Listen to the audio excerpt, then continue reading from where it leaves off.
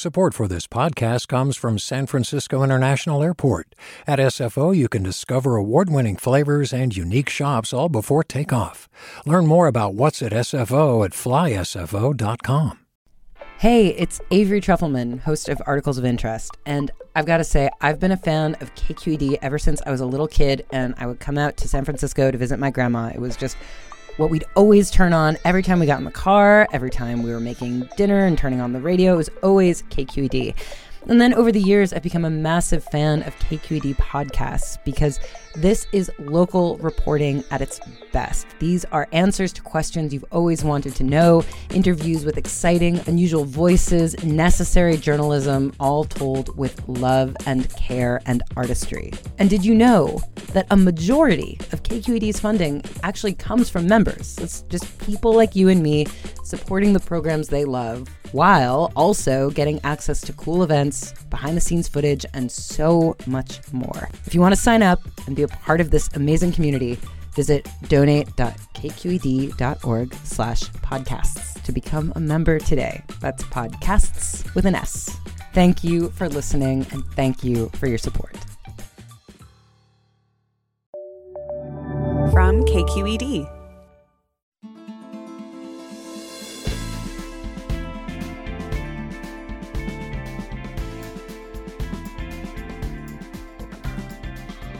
From KQED in San Francisco, I'm Alexis Madrigal. For many Mexican and Central Americans here in California, 1986 was the year that their lives and their children's lives changed forever. That was the year that the Immigration Reform and Control Act passed out of Congress and was signed into law by President Ronald Reagan. Millions of people who had been undocumented suddenly found themselves on the path to citizenship. Their children would grow up Americans. And one of those kids, Eric Galindo, co-created a podcast out of the shadows, Children of 86, to explore this complex act. With Republicans drifting ever further right on immigration, we revisit the mid-1980s and talk about what the act intended to do and what it actually did. That's coming up next. Welcome to Forum. I'm Alexis Madrigal. Nowadays, the Republican stance on immigration can be summed up in 3 words: build the wall. But there was a time when conservative immigration policy sounded a lot like this. And we could have a very hostile and strange neighbor on our border. Rather than making them or talking about putting up a fence, why don't we work out some recognition of our mutual problems, make it possible for them to come here legally with a work permit, and then while they're working and earning here, they pay taxes here. That was, of course, Ronald Reagan, former governor of California, former president of the United States. And it was Reagan of the drug war, Reagan of the Iran-Contra affair, and also Reagan of Morning in America, who signed the 1986 Immigration Reform and Control Act, or IRCA, as we'll probably end up calling it here today sometimes. Our first guest, Eric Galindo, is the co-creator and co-host of the podcast Out of the Shadows, Children of 86, which details the complex relationship between immigration politics, immigrant families, and this man, Ronald Reagan. Welcome, Eric. Hey, how's it going? Hey, good. So tell me, what happened for your family or to your family when IRCA, when the amnesty actually became law? Yeah, my entire life probably changed because of IRCA. I was in a mixed status family. I was actually the only one in my family that was born here. So my older brother, both my parents were undocumented, and that caused a lot of stress, both mentally and financially. My dad had to work a lot of odd jobs, so did my mom, getting paid under the table. And, there was always the stress that like the migra was going to get us. And then suddenly all that went away. And my parents were able to get, higher paying jobs, eventually save up, buy a home, move us to a nicer neighborhood. We went from like living in trailers and moving around a lot to our first home, in a place called the Mexican Beverly Hills, of all places. So it really did change the course of my life. Yeah. In the first episode of your podcast, your co-host, Patty Rodriguez, she tells you that she had the realization that her life, quote, would not have been possible without Ronald Reagan. And you react to it in the podcast. You just say very simply, like, damn. But before you did the podcast, I mean, how did you view or how did you see Ronald Reagan? As like a journalist, I basically raised to be cynical, right? So in terms of politicians, I look at most of them through this sort of lens of like everyone's complicated at the very least. Um, I knew about Urka, but I hadn't really put it together, I hadn't really connected the significance of it until Patty brought it up to me. Mm-hmm. And that's just her mind is like she's like a big picture person. She thinks that way, and I'm always like on the granular stuff. Mm-hmm. So just having her connected for me kind of blew my mind. Like, but I knew who Reagan was. He was this person who created a war on my community, the war on drugs. Created trickle-down economics, really devastated a lot of the middle class, especially in communities of color. He'd been on tape saying racist things, like overtly racist things. I mean, the Southern Strategy was created or like implemented by Ronald Reagan to get elected. So I knew all that kind of stuff. And I also knew about like, some of the more positive things that he'd done, specifically Urka. So I just never looked at him as like a whole person before and examined his entire like repertoire as a president before. Mm-hmm. Mm-hmm. Yeah. And also I got to learn during the podcast, what I really got to learn is like the history of what he did in California too, which was, we're still feeling the effects of Reagan. I think that's what I learned the most is like these 8 years that he was president, I think really shaped the current reality that we are living through. Mm-hmm. Yeah. We're talking about the 1986 Immigration Reform and Control Act and the wide-ranging changes that it brought to the United States. We are joined by Eric Galindo, journalist, writer, podcast creator, TV showrunner, producer, co-host of Out of the Shadows, the Children of 86 podcast. We would love to hear from you. Did you or your family participate in 86 amnesty? Could you tell us your story? The number is 866-733-6786. That's 866-733-6786. Twitter, Facebook, and Instagram, of course, it's KQED Forum. The email is forum@kqed.org. And again, we're asking for your stories about the 1986 amnesty, also known as Urka. Want to bring on our other guest for the hour. Ana Raquel Mignan is Associate Professor of History at Stanford University. They're the author of Undocumented Lives, The Untold Story of Mexican Migration. Welcome to the show. Hi, thank you for having me here. Oh, hey, thank you very much, Ana. Really, really appreciate you having you on the show. You've made the point in your work that so much of how we think about Mexican migration focus on what happens when people get to the border or come or cross it. But there's so much to learn about the dynamics in Mexico that influence that migration. So maybe set us up before Urka. What did those dynamics look like both in Mexico and here in the U.S.? Yeah, so I think that what truly influenced what happened in Urka started much earlier. In the Second World War in 1942, the United States needed workers to come to America. And Mexican workers in Mexico needed work. And so what the United States did was a bilateral agreement with Mexico called the Bracero Program. Bracero comes from the word arm.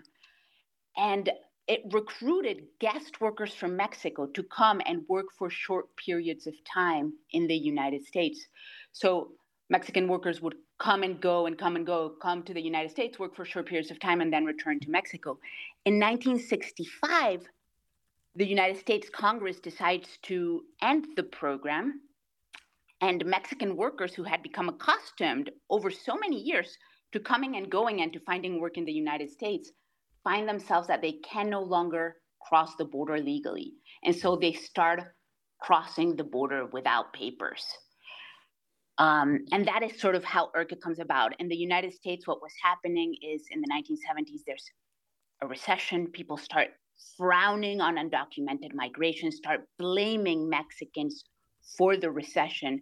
Whereas in Mexico, people need work. They've become accustomed to coming to the United States, finding work here. And there's very few job opportunities in Mexico. So people cross the border, but they do so without the intention of staying in the United States. They continue the pattern of what's called circular migration, of coming and going. Before IRCA, people did not want to come and stay in the United States. They wanted to live primarily in Mexico. Yeah. You know, we have another cut from Out of the Shadows with co-host Patty Rodriguez talking about her father's experiences and reasons for coming to the United States. Kind of a good example of this kind of circular migration and its effects back in Mexico. My dad was seeing how his rancho was changing, and he wanted that too for his family. Houses were being built. People were wearing shoes. And he wanted that too. He was the oldest, and the responsibility weighed heavy on him. Coming to the U.S. seemed to be working for everyone else around him. Why couldn't he have a piece of it too? And soon as my dad arrived, he began building my abuelitos a home with the money he was sending back. His entire family went from living in a shack, everyone sleeping on the floor, to having a house of their own with walls and doors. And my dad did that for his family. Many young Mexican men did just that. Ana Raquel Miñan, we just heard Patty Rodriguez describing her family's experience and the way that the people and money were flowing back to these ranchos in Mexico. When we have IRCA go into play, so what happens at that point?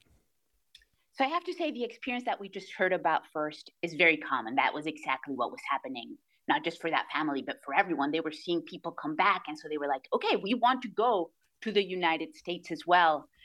Now, when IRCA occurred in 1986, we've already heard about the legalization part, where people in the United States who were already here without papers were given the right to legalize their status, especially if they had been here for over 5 years or had been working in agriculture. But IRCA had a different side to it, which was it increased the fortification of the border.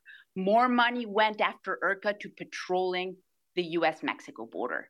So what happened after that? People who had become accustomed to coming to the United States without papers, working for short periods of time and returning to Mexico only to come here back again to work, found themselves that it was increasingly dangerous to cross the border.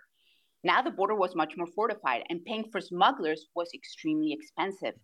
So what they decided to do was that beforehand, it was only men who would come, or primarily men who would come, work and return to be with their families. When it became almost impossible for them to continue this pattern of circular migration, men encouraged their whole families, their wives and children, to cross the border once and settled in the United States. So what happened was the fortification of the border from IRCA changed the pattern of circular migration from one that was primarily men that would come and go, not live permanently in the United States, to one of entire families crossing the border and staying here. Yeah. So it had there's two aspects of IRCA that's important to mention: the legalization, but also the fortification of the border. We're exploring the legacy of the 1986 Immigration Reform and Control Act with Ana Raquel Miñan, Associate Professor of History at Stanford University and author of Undocumented Lives, The Untold Story of Mexican Migration, and Eric Galindo, journalist, producer, and co-host of the podcast Out of the Shadows, Children of 86. I'm Alexis Madrigal. Stay tuned for more right after the break.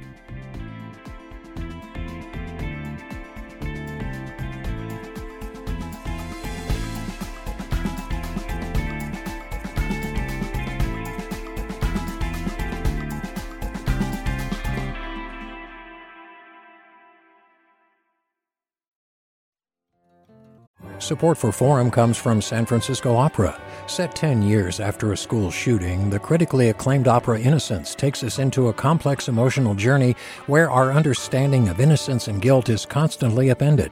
Kaya Sariaho's ethereal score collapses the past into the present as a community of survivors grapple with how to move forward.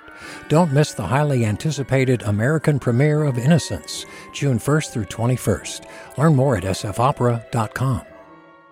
We've all got those parts of our house where the internet just won't go. Well, if you had wall-to-wall Wi-Fi from Xfinity, you could worry less about dead spots. Because with wall-to-wall Wi-Fi from Xfinity, you get fast speeds, reliable connection in every room, and power for all of your devices, even when everyone's online. That's wall-to-wall Wi-Fi only with Xfinity.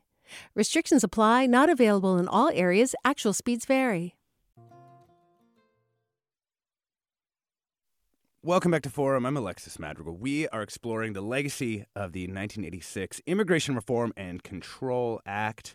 We're joined by Eric Galindo, co-host of Out of the Shadows, Children of 86, which is a podcast that really got inspired the show, and Ana Raquel Minyan, associate professor of history at Stanford University and author of Undocumented Lives, The Untold Story of Mexican Migration.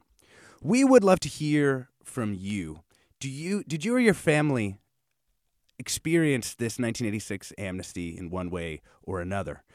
Could you call us up? Tell us your story. The number is 866-733-6786. That's 866-733-6786. Twitter, Facebook, and Instagram, it's KQED Forum, and the email is forum@kqed.org.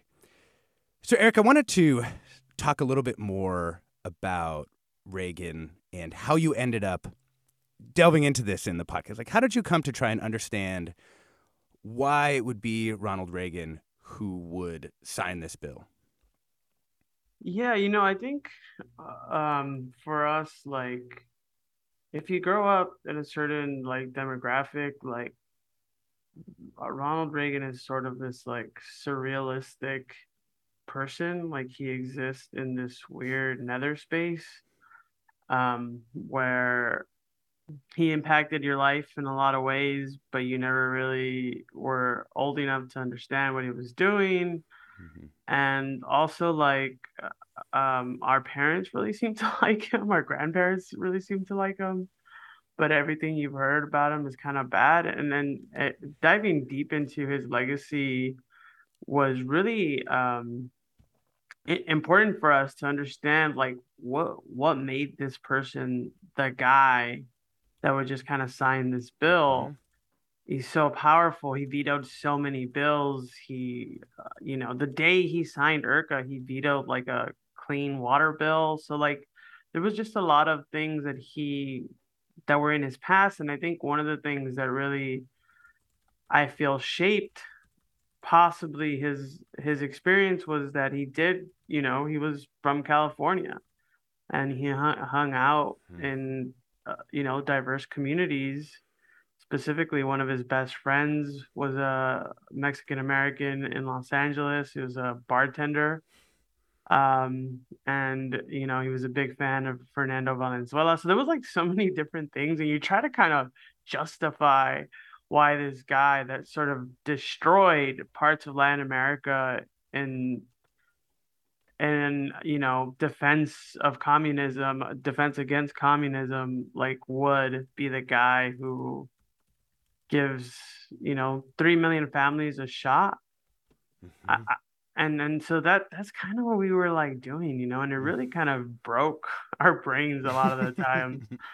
And one of the episodes we decided to really just kind of quote unquote talk to Ronald Reagan and get his perspective in the most in the best way we knew how, was like try to understand his history. But we also didn't want to like make the podcast about him. Mm-hmm. The people who fought for this bill were actually a lot of allies. It was a lot of the actual families and communities that were being impacted. And we really wanted to do this as a love letter to our families and have their voices on here and have them tell their stories of the time, and focus less so on Reagan, but it definitely is impossible to avoid talking about him when you're talking about a landmark bill like this that he signed. You know, you have a pretty amazing character in Senator Alan Simpson, who you were able to get on the line. Can you tell us about his role in Congress and just kind of who he was? Alan Simpson, you know, we many times has been described as like this cowboy from Wyoming. He was kind of like this guy who curses and who's like loud and always tells the truth and talks about how like the business of making laws is ugly. And you know, when we went and finally got to talk to him, he basically lived up to all those expectations. He sounds like a big old cowboy on on the podcast. Yeah. Yeah, I even pissed him off a couple times, you know, just asking questions, and I was just like, whoa, whoa, whoa, like I'm just trying to get to the bottom of this, and he was instrumental in many ways in getting this bill passed.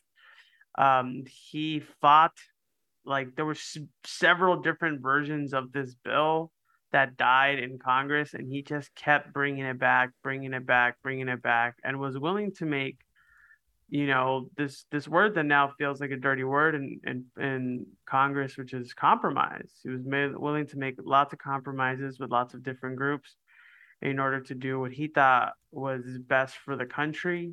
You know, immigration at the time was seen more of as an economic situation and a human rights issue than it was a political one like it is today. And so I think that, like, if anyone, you know, it wasn't just Simpson. There was many people involved in the bill, but he does seem to be the guy who like took it as far as he could all the way past the finish line. And in fact, when the bill passed, you know, he had this moment on the floor of the Congress where he's kind of almost having like this like emotional breakdown of joy. He just finally got this thing, his life's work finally passed. And the interesting part about him is that, like, you know, I asked him why he did it, and he really talked about like his life as a lawyer and how he actually had helped braceros deal with things that like most people don't have to deal with. Like they couldn't even get, you know, like access to restrooms, you know, while they were working. Like he tells a story about this beet farmer who got sold a lemon, and he was sold a lemon of a car. Yeah. Yeah, a lemon of a car. Yeah, sorry. It was like a hoopty, right? Like he got sold his bad car by like a really powerful guy in town, and nobody wanted to take his case, and Alan Simpson took this case. So it was kind of this thing where like he saw injustice, and he also saw, you know, this as a way to fix what he perceived to be a problem at the border.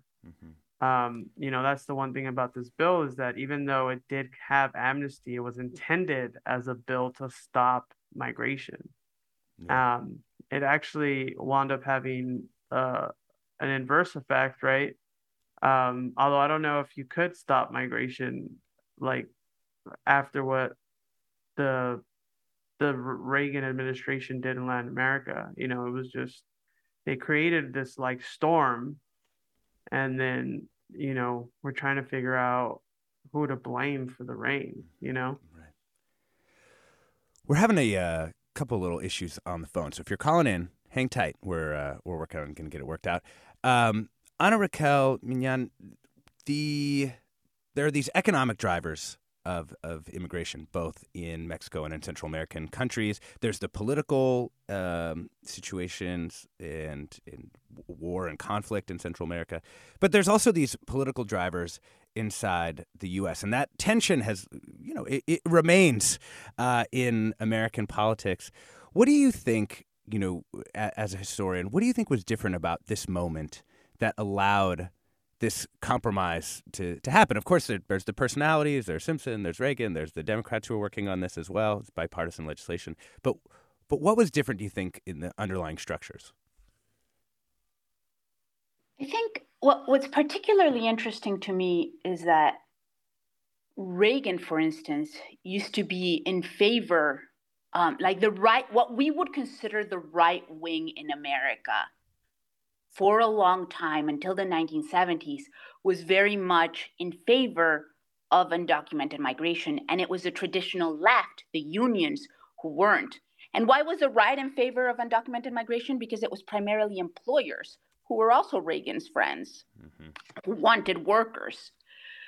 But as Reagan comes to power with sort of this lemma of law and order, he suddenly realizes he needs to also implement it in his policies toward immigration rather than allowing undocumented migration to continue happening. So there was this transition in the right from supporting undocumented migration and seeing it as actually useful for employers to seeing it as something that was hurtful to the economy. At this exact same time, there was also a reshuffling in the left. Unions started to realize that without that undocumented migrants had become a very important part of their constituency and that they couldn't continue to deny them. Meanwhile, the Chicano movement in the United States had become more powerful. And beforehand, Mexican American groups had thought, you know what? We are being seen as terrible because of these Mexican immigrants. We're being compared to these Mexican immigrants. So up until the 1970s, most Mexican American organizations were against undocumented migrants. But with the Chicano movement, there's a reshuffling in their groups as well. And they say, actually, they're part of our brotherhood. We should support them. So I think that the compromise was able to occur and this bill was able to pass in 1986 because of the reshuffling of all these different groups, both from the left and from the right. You know, one of our listeners, Sue, writes in to say, Congress, the majority of representatives in the House and 60% of senators passed the laws. The president then signs the laws unless he vetoes. But it seems to me that the media give the main credit to the president instead of our representatives in Congress. Do you think Reagan's role can be overstated in this 1986 amnesty? Anna, we'll go to you on this. I think actually a lot of the blame has also been put on Senator Simpson and Senator Massoli, who sort of introduced the bill. But in Mexican American communities, it's definitely Reagan who is seen as the person who signed it. And among those who really benefited from this law because of the legalization aspect, then Reagan is sort of exhaled. But I think among historians and among legal scholars, it's primarily seen as something that occurred in Congress's law, as we heard before, had been introduced since 1972 onward, and finally it was in this 1986 that Congress finally passed it, and Reagan did sign it, but I think historians see it primarily as a congressional move. Yeah. Eric Galindo, I want to talk a little bit about the mechanics of this law. In particular, the idea of having to prove that you were undocumented. Can you talk a little bit about what people had to do in order to actually receive this amnesty? Yeah, so the amnesty bill definitely had a cutoff date. You had to prove that you had been in the United States prior to, I believe it was 1982. And for people who, like my parents, like Patty's parents, you're basically trying to hide the fact that you were here undocumented for so long that it seems almost like counterintuitive to have to prove that you were breaking the law for all these years. So I think we didn't exactly keep records of the law breaking. Yeah, especially since you're getting paid under the table, you're getting paid a lot of cash jobs. You don't have medical insurance. You're not going to the doctor. Those records are really hard to prove. I think that it also is scary, right? For somebody to be like, hey, come down to the immigration office, ven aquí a la migra, where we want to know if you're here undocumented and how long you've been here undocumented for. It seems insane, really. But that was what people were being asked to do, is to come out of the shadows, come tell us how long you've been breaking the law for. And if it meets the requirements, then we'll give you a shot at staying here, with some sort of legal protection. Yeah, I can't imagine, I mean, it's kind of an act of faith, right, on all these people in the American government that they wouldn't just use that information and send them packing. Yeah, and I think that like there's a lot of Latino middle class people, especially in the Mexican American community, who who are like law and order people, because I think like this I can point to this moment as like a moment where like especially for my parents to be in like, oh, we trusted the system and it worked, Mm-hmm. and it's the system worked for us, and so it is interesting, man. I can't imagine the like crazy like loops your brain is doing during that moment. Let's bring in our first call, Susie in San Francisco. Welcome, Susie. Hi, thank you for having me. Yeah. What's your story? Well, my life, I think, is similar to our guest today. We were part of a mixed status household. My mother crossed the border undocumented, a single mother with 3 girls. And then my brother and I were born in the United States. And because of IRCA, she was able to, I don't know the term, become documented. In Spanish, we say arreglar, for herself and my 2 second oldest sisters. But my eldest sister had missed the cutoff at the time that she applied. So she became the only undocumented person in our family at 17 and a half, and eventually found her path to citizenship, and is now, owns her own nonprofit, does a lot more for the community. But without that, I don't think that we would have gone to college. We became, first generation college attendees. We've earned master's degrees, and primarily because of that. And my mother did this all on her own. And with the support of, she worked in the fields and in the home of this amazing, amazing couple who told her about this program in the first place. She had no idea it existed. And without them, we would not have been the family we are now, all connected, fully citizens. But I am forever grateful for that program. And I always asked my mother, how did you get across the border? It was so hard. And she always laughed and said, it really wasn't back then. I crossed 3 times undocumented to work. And then the last time I went back and picked up my girls and came here by myself, knowing that that was the last time I would cross.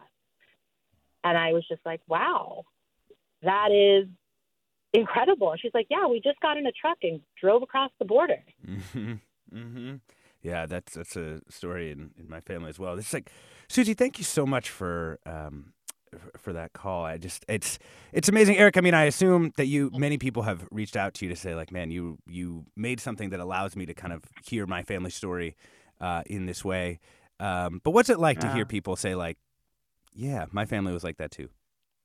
I mean, it definitely like pulls in my heartstrings. Like we did it for like the community, like all the work that I do, I like to, do it to basically put my community back into these like history books, that's why I'm thankful for the work Anna does and other historians to write the history of our people. But I do think like hearing like the individual stories of like the people who benefited from this is so overwhelming, to be honest. Like the response, like once these episodes started happening, was just people who, like me, never thought to ask their parents, like, what was it like to cross the border? What was it like to get amnesty? Why do you, what do you think about Ronald Reagan? These questions we never think to ask because we're so busy like trying to survive these greater forces that are on us that we never stop to examine what they actually mean. But it has been really heartfelt and overwhelming, man. I'm so honored to hear stories like that. We're exploring the legacy of the 1986 Immigration Reform and Control Act with Eric Galindo, a journalist and co-host of Out of the Shadows, Children of 86, great podcast, and Ana Raquel Miñán, associate professor of history at Stanford University and author of Undocumented Lives, The Untold Story of Mexican Migration. Stay tuned for more right after the break. Support for Forum comes from San Francisco Opera. Set 10 years after a school shooting, the critically acclaimed opera Innocence takes us into a complex emotional journey where our understanding of innocence and guilt is constantly upended. Kaya Sariaho's ethereal score collapses the past into the present as a community of survivors grapple with how to move forward. Don't miss the highly anticipated American premiere of Innocence, June 1st through 21st. Learn more at sfopera.com. We've all got those parts of our house where the internet just won't go. Well, if you had wall-to-wall Wi-Fi from Xfinity, you could worry less about dead spots.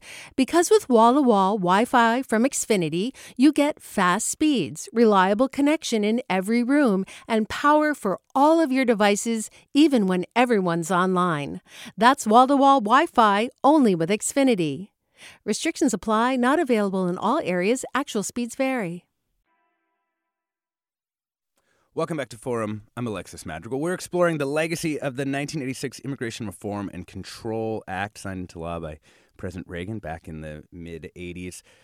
Really complex, multifaceted history here. We're joined by Ana Raquel Miñán, associate professor of history at Stanford, and Eric Galindo, who created the podcast Out of the Shadows, Children of 86. I want to bring in a caller from Richmond. Rodrigo, welcome. Hey, welcome. Thank you for welcoming me. And I just want to add to this fascinating conversation. I'm a child of 86. I got my residency thanks to it. I was born in 83. And I just want to bring up the lasting legacy of this law and this lack of kind of a systemic response to migration. My family's from Michoacán, from Cotija. And, first my father and his siblings had to grow up without parents, without a dad. And then, their family was split apart and half of it ended up here and half of it had to migrate somewhere else. And these regions ended up, the regions that had so many braceros and, Michoacán, Jalisco, et cetera, they ended up really broken. And now Cotija is in the hands of cartels and it's really difficult to even go there. And I think that legacy continues to this day and families like mine continue trying to figure out how to heal that rift. Because the law helped a lot of people, but it was also deeply short-sighted. So thank you so much for this conversation, and I can't wait to share the podcast with my family.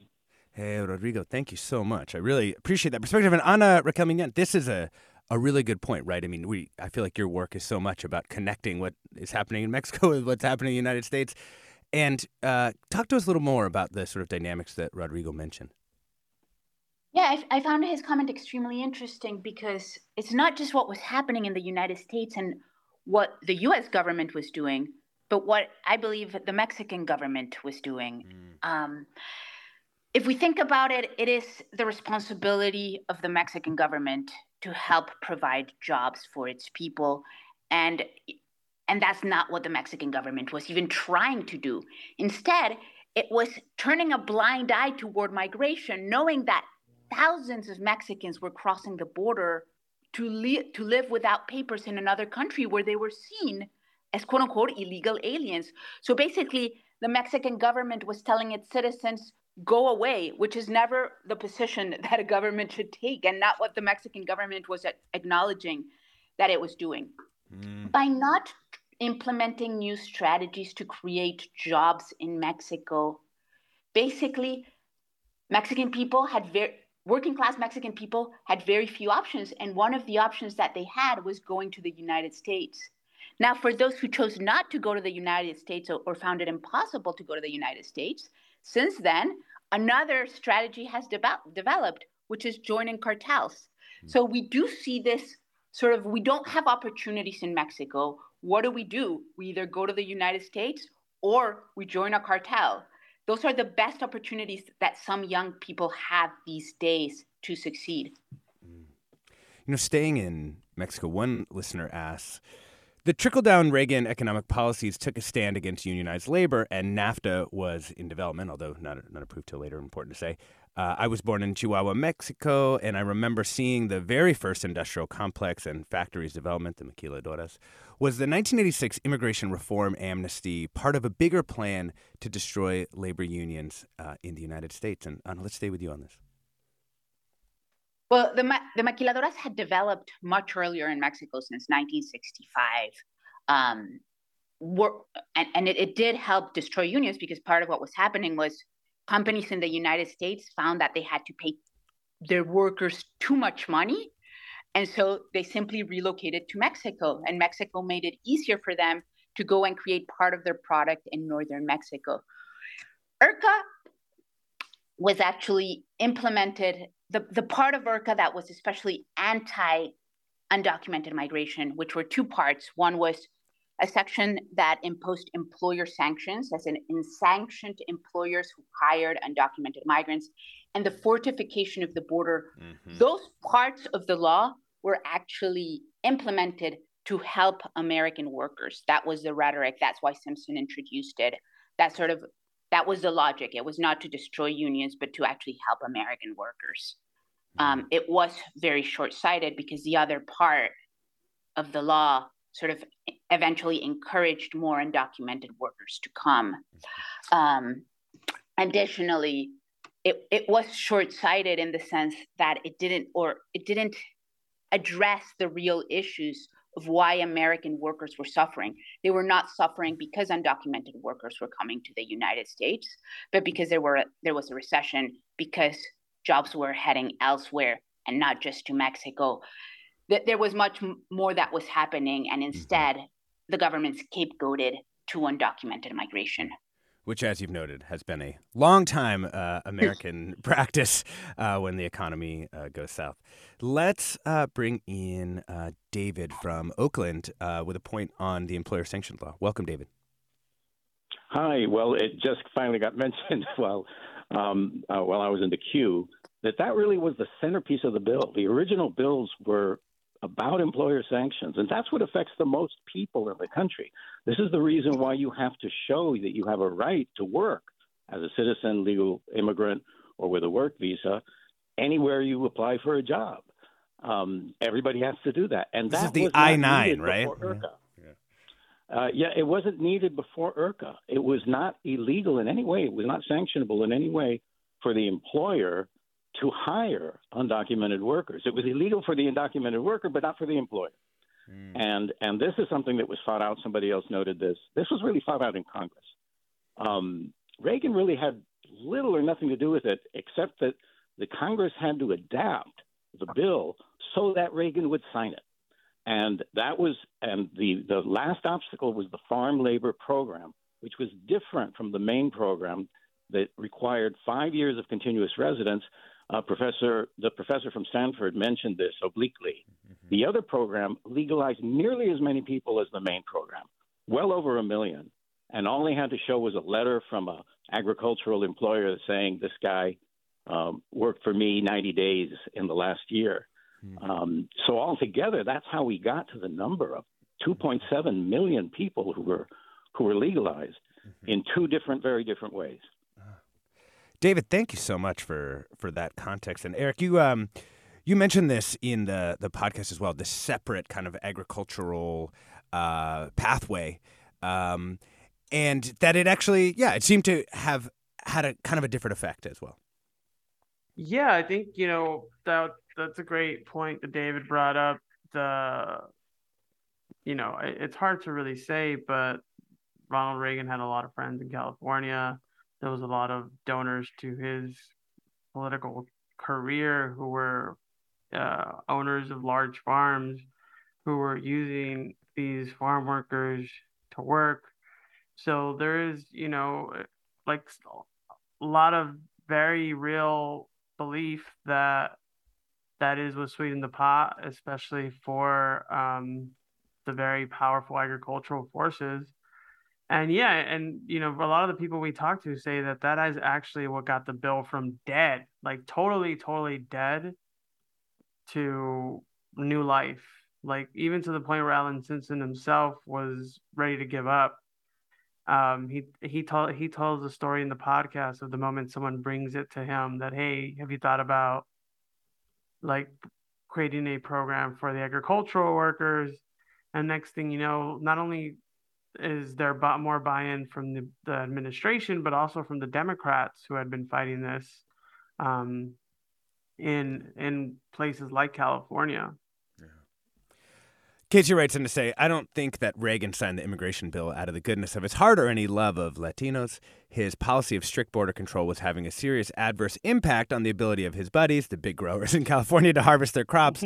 There was a huge lobbying effort by the growers, and that's when he signed the bill. To your point, Eric, I want to bring in Jose with the Scheer Foundation just before we turn a little bit to the future. Jose? Yes, I'm Jose Artiga with the Scheer Foundation. I do, first to say thank you for this research.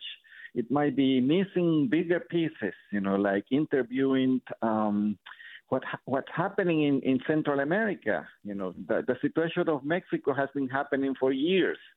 But what is turning the point is the situation in Central America, where Reagan is sponsoring or, supporting big massacres, huge massacres that are displacing millions of people out of the region. So and the other one is the mobilization in the United States. He is facing, National Council of Churches across the country that are saying what you are doing in Central America is not good. And last, I would say we as refugees, I was one of the first refugees to receive sanctuary. We are organized, we are mobilizing, we are lobbying. This is not because Reagan has a big heart that did it, but because he faced a huge mobilization across the country. Yeah. Jose, thank you so much. Of course, a very important point, and I'm sure Eric would want me to note that. Of course, the longer form podcast, Out of the Shadows, Children of 86, does in fact mention the situation in Central America, which of course was very, very, very bad, as you said, displacing many, many people. I wanted to, Ana Raquel Miñán, Associate Professor of History at Stanford, is there a lesson in IRCA for us in this moment when it does, I think everybody agrees the U.S. immigration system, the tension of our economic and political drivers in this country, everything is still broken, just like it was back then, maybe in slightly different ways. Is there a lesson for us in trying to redesign the system now?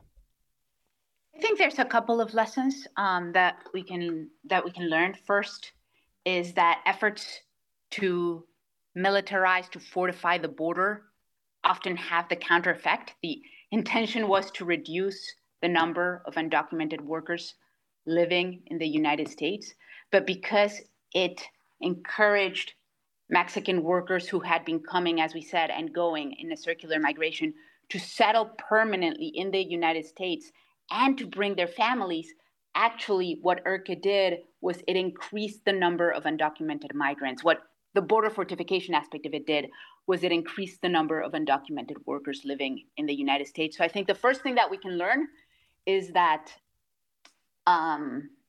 fortification of the border does not always reduce workers, that is sort of ideas of building a wall are counterintuitive and often will have the opposite effect.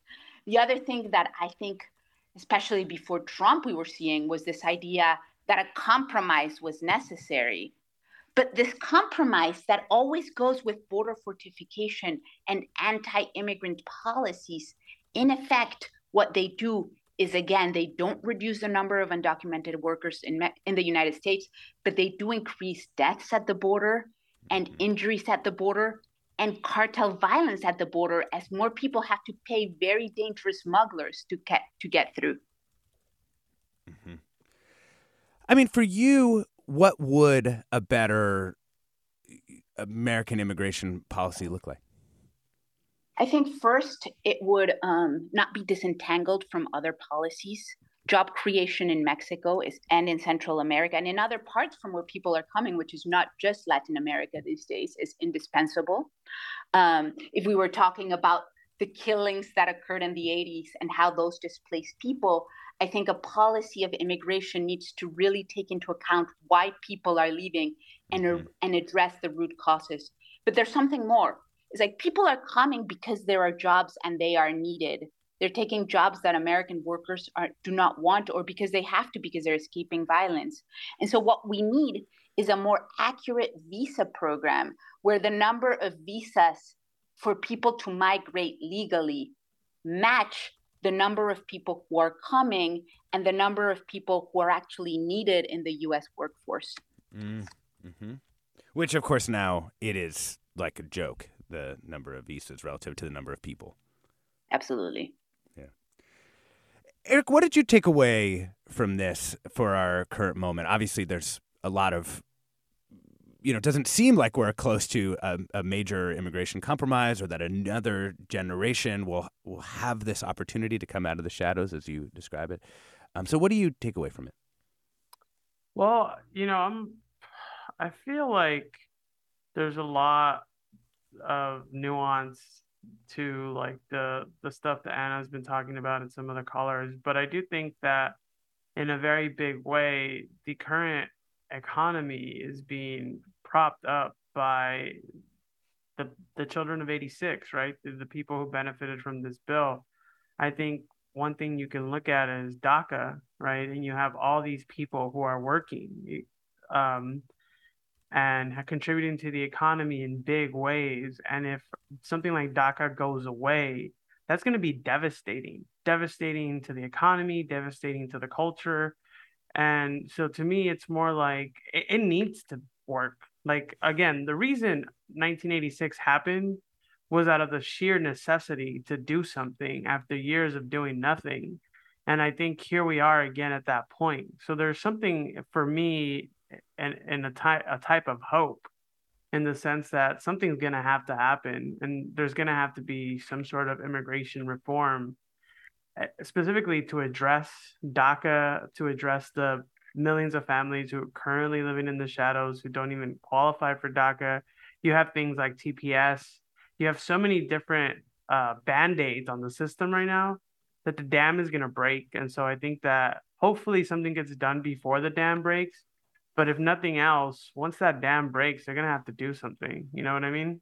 Yeah. Yeah. You also are making a kind of subtle argument in the podcast, too, that because this generation, the children of 86, were able to come out of the shadows, able to grow up American and, just have a greater set of opportunities than if they'd remained undocumented or in mixed documentation status families, that you actually have access to change American culture in some crucial ways too, right? Or to contribute to this broader cultural change that might bring about a greater compromise.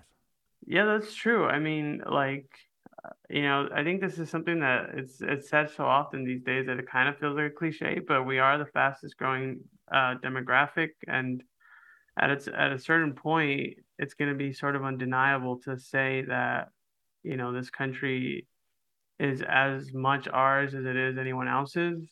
And I think that we are going to be in positions to make these decisions. And I'm not just talking about Latinos. I'm talking about young people of color who are growing up with a much more open-mindedness. And I think that eventually the